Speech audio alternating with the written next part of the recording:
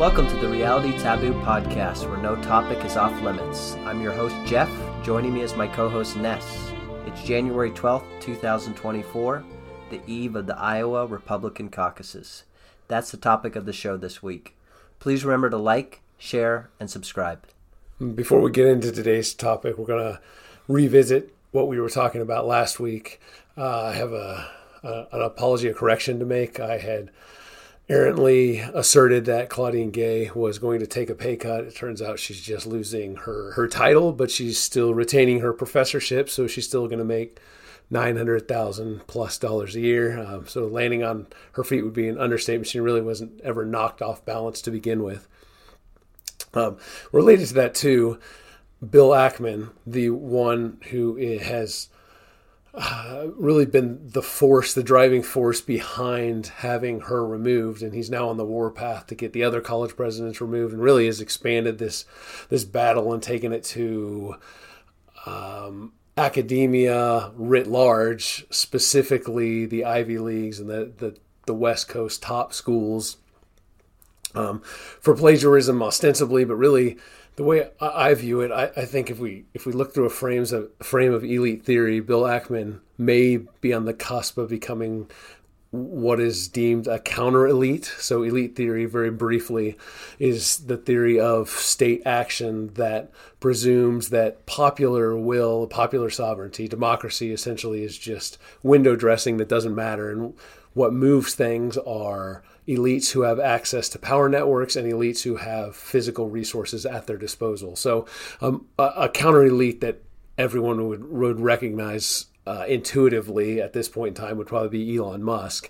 Peter Thiel before him in the mid 2010s. But Elon Musk is really taking that to the next level by taking over Twitter and amplifying positions and viewpoints that prior to his takeover of Twitter would not have even been allowed on Twitter. And now these are accounts that he is engaging with and putting on blast through retweets, etc.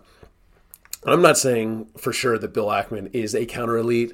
He's a big Democratic donor. He has worked at hedge funds for most of his career, and he's in that very culturally mainstream left neoliberal milieu, but it looks like maybe October 7th and the events surrounding it have flipped a switch inside of him that has sent him on the warpath. And so I think, although it'll make a lot of people recoil who are probably listening to this and are generally sympathetic with our overall viewpoint, to give him the potential benefit of the doubt, I think he may end up being one of the new counter-elites. And if we are going to see any sort of shakeup in the cultural landscape, it's going to require a team of counter-elites more or less on the same page, or at least united in their opposition to the ruling zeitgeist, the ruling ethos. And so I think Bill Ackman may be one of those people that we're seeing manifest right before our eyes now.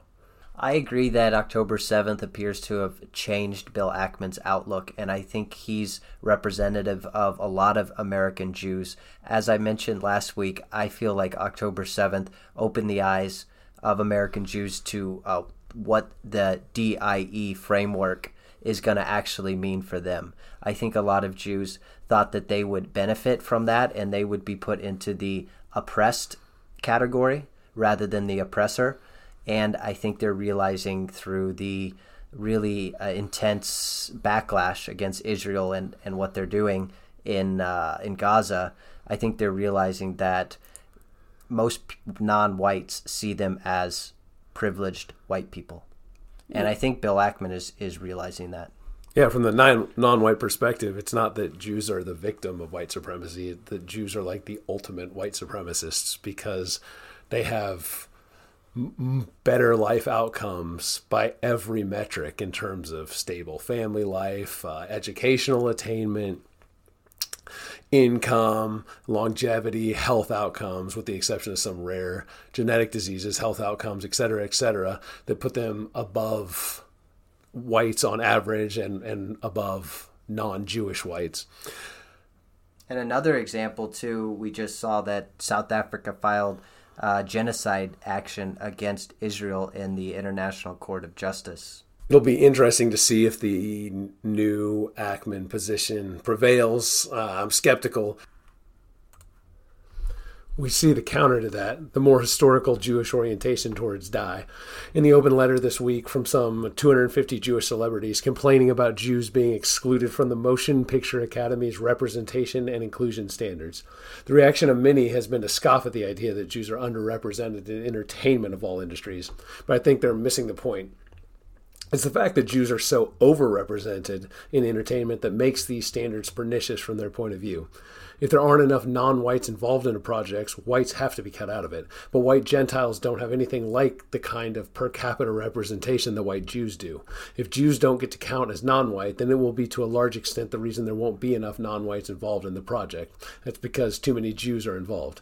An obvious way to get in line with the inclusion standards will be to cut Jews out. Jewish overrepresentation can't survive the push for proportional representation among non-whites. It can only survive if Jews are counted as non-white. That's what this is about. It's about protecting Jewish overrepresentation in the guise of remedying non-white underrepresentation. I think someone like Ackman might realize how difficult that is going to be to thread that needle in the future. It's becoming more and more difficult by the day. And so I think people like him are seeing where this road ends, and it's in a situation that will not be good for what he perceives as his own interests. And increasingly, the interests of Jews may be indistinguishable from the interests of non-Jewish whites. And I should point out, while I think this is the primary reason for the push, we shouldn't lose sight of the implications for the broader cultural landscape of allowing institutions to meet their DIA objectives by bringing in high-functioning, high-achieving Jews in a manner similar to what they do with Asians in tech and similar industries. All right, Ness, well, if you're ready, come with me into the tunnels. We're going to go into Iowa. Move on to our main topic. What's on that mattress? So we're recording this on Friday night. The caucuses are on Monday. Ness, what are you looking for? What are your predictions? What should we be paying attention to?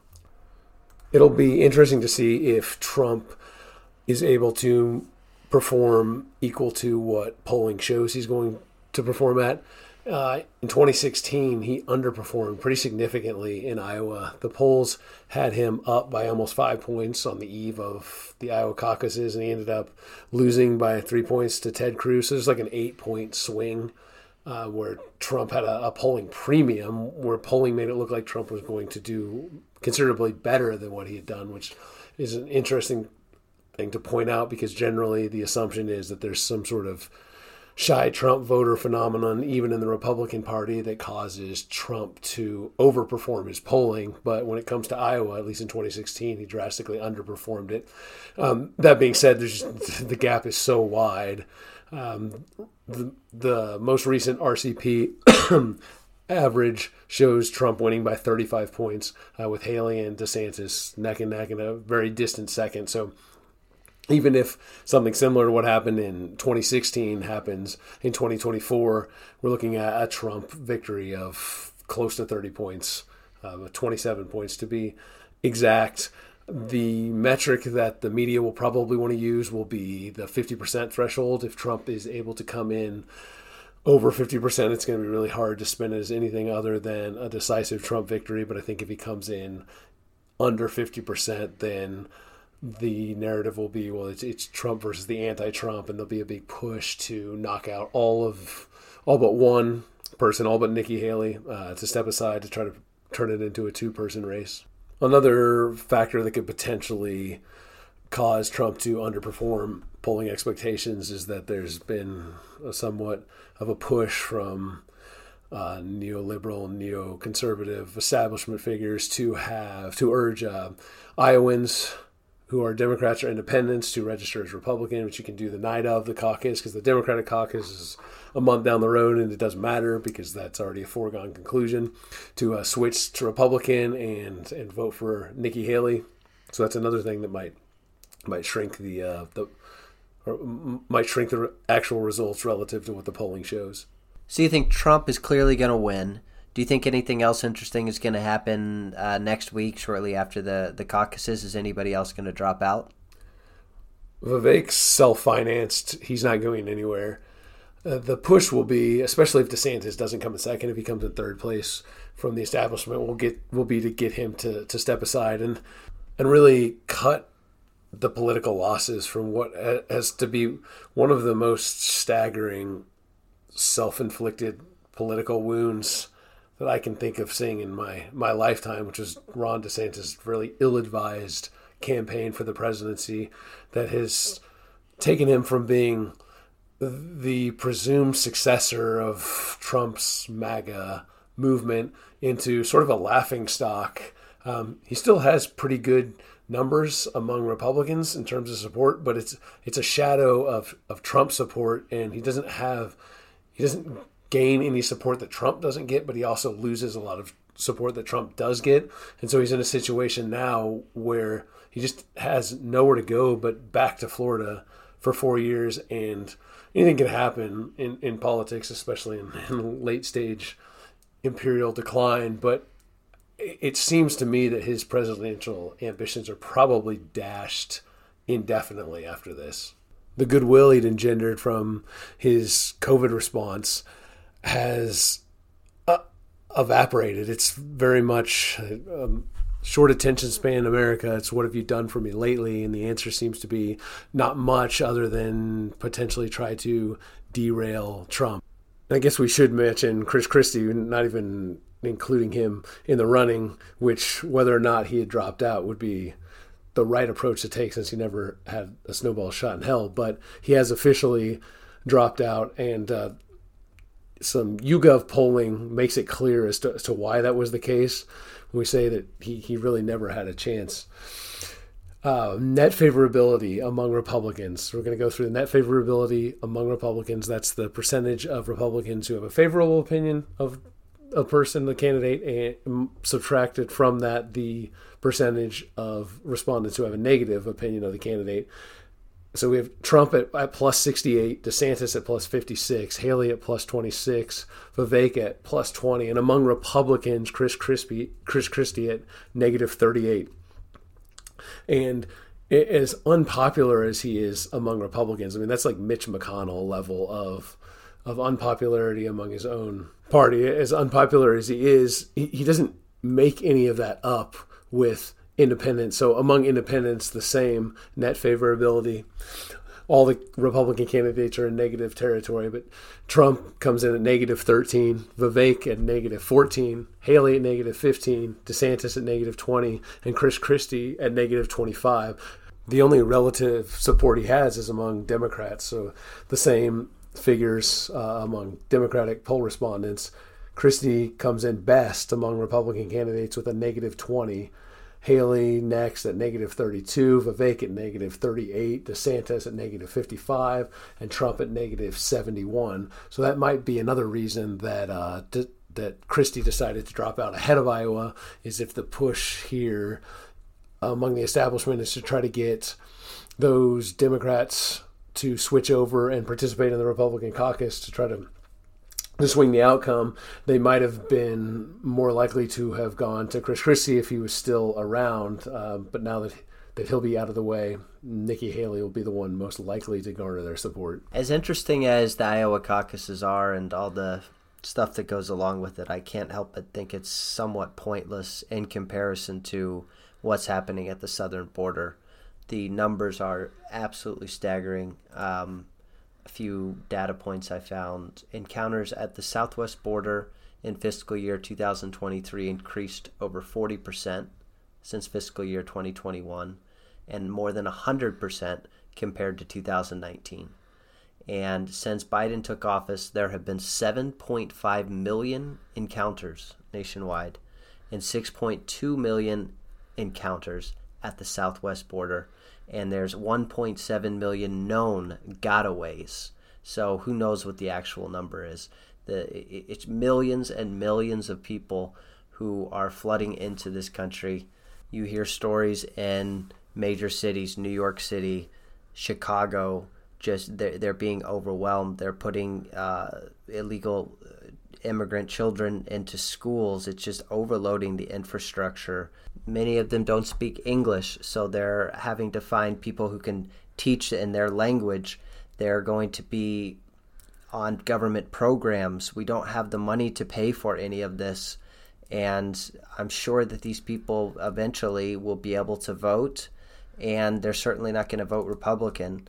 And even if Trump were to take office, he says that he's going to initiate a huge deportation force, but I just don't see that actually happening. So at best, he might be able to slow down the flood a bit, but will he stop it in any meaningful way?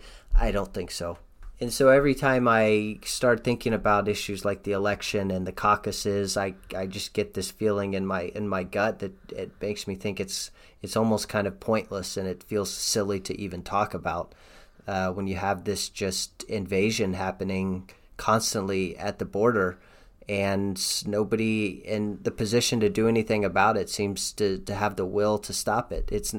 And I don't know if it's more infuriating that this is a problem that could easily be solved. It's not a complicated issue.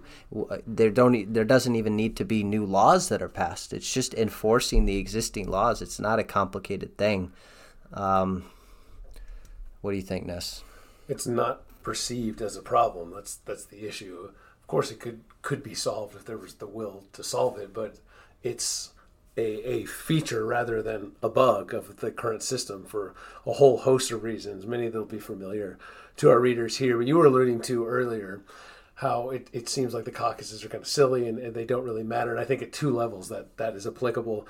At a shallower level, just strictly in the political sense, it doesn't really matter because the caucuses and the primaries are ostensibly democratic processes, and the clear outcome of anything that even comes close to representing democratic will of Republican primary and caucus voters is going to be Donald Trump as the nominee. So if that is allowed to occur, then none of this really matters, because we know going in that absent some sort of intervention from the system, he's going to win. And if he's not allowed to run, well, then it's not legitimate in the first place. So whatever goes on caucus night is not going to be what knocks him out of the running. It's going to be something else, a legal issue, poisoning, assassination, the RCP refusing to allow him to be awarded the delegates at the Republican convention, even though he has the vast majority of the delegate pledge support based on what happens in the caucuses and the primaries. But at a broader civilizational level, it's hard to see that it matters in light of what you were talking about, Jeff. The country that Iowa caucus goers are deliberating over politically is not the country of the future. That country is being forged by the massive demographic transformation that the landmass is experiencing now, and that there is no political will from any direction, any corner to stop. As if there wasn't enough instability created by millions of illegal aliens flooding into the country and disappearing to God knows where, the American citizens don't even have confidence in the legitimacy of our system. And I think you looked at some data on that point. Yeah, 2016 wasn't legitimate. 2020 wasn't legitimate. There's large swaths of the population that believe each of those things. That same YouGov poll that we alluded to earlier has numbers on the percentage of respondents who did not believe that Biden legitimately won in 2020. So after all of the January 6th stuff and the perpetual allusions to misinformation and conspiracy theories, and how the Trump election fraud claims had been shown to be just that, totally fraudulent, et cetera, we're still left with 35% of Americans, so more than 1 in 3, almost 40%, and YouGov tends to oversample Democrats, oversample independents, and undersample Republicans. So we're looking at close to 40% of American citizens believing that Biden didn't win legitimately in 2020. And conversely, we have 40% believing that Trump should be is ineligible to run for president and should not be allowed to run. And so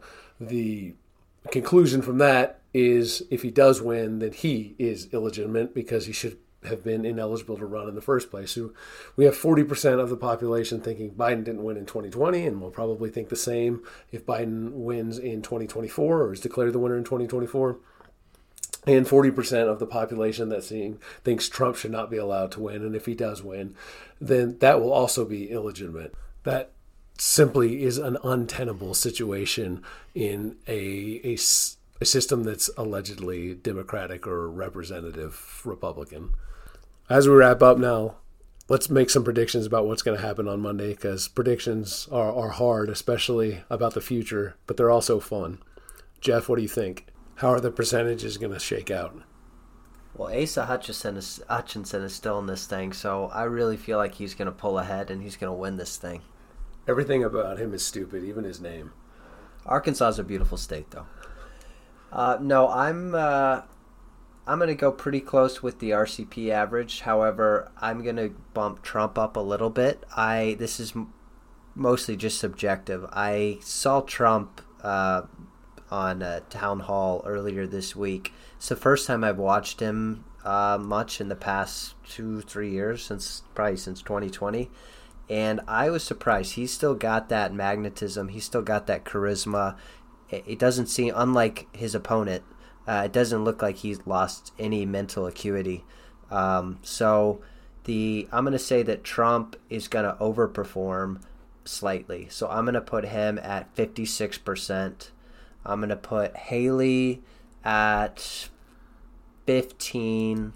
I'm going to put DeSantis 14. Ramaswamy probably, unfortunately, will underperform a little bit. I'm going to put him at 5.5. And good old Hutchinson, hey, maybe he'll break 0.5. Maybe he'll get half a percentage. Figures don't necessarily have to add up to 100%. I think Asa is going to get 0.0%, and it'll be well-deserved. As I alluded to earlier, I think Trump is probably going to fall just under that 50% mark. I think it'll be close. It'll come in at 48, 49%, and that'll be the story that'll try to be spun. I do think Nikki Haley, with the money push at the end and the notoriety and the attention that she's receiving, I think she's going to do a little bit better than what the polling is showing. Also, it's worth noting that the Midwest is experiencing a real cold snap at the moment.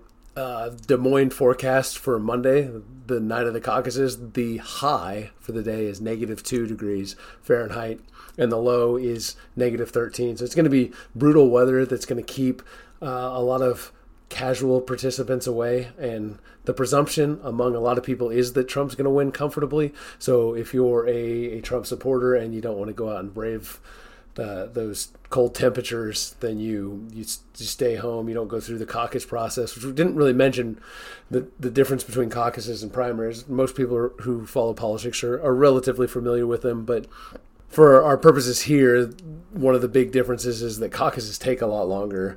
Participants have to go. They have to listen to representatives of each candidate speak, and then they have to go through the voting process afterwards. So it's a multiple hour affair. It's not just swinging by, waiting in line behind a couple people and talking to a nice elderly lady who gives you your ballot and explains to you what you already know how to fill out, and then you're on your way 5 minutes later. This is something that takes a real commitment of time. And so that will also work in Haley's favor by depressing Trump's turnout a bit. I think that DeSantis is going to perform about where RCP has him. So I think Haley will come in the low to mid-20s. I think DeSantis will hit 15. And this is perhaps wishful thinking on my part, but Vivek has been spending more time than anyone else on the ground in Iowa. So if he can hit 10%, I think that will be a victory for him. And that's what I'm going to optimistically predict. And that'll wrap it up for now. We'll know in a few days what the outcome is, and we will likely revisit this topic in a week.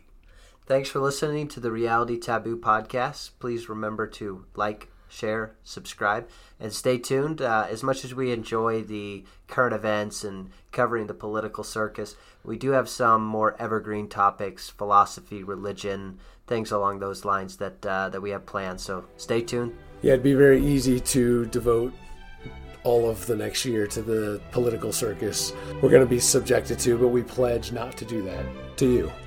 Thanks for listening, guys. Talk to you later.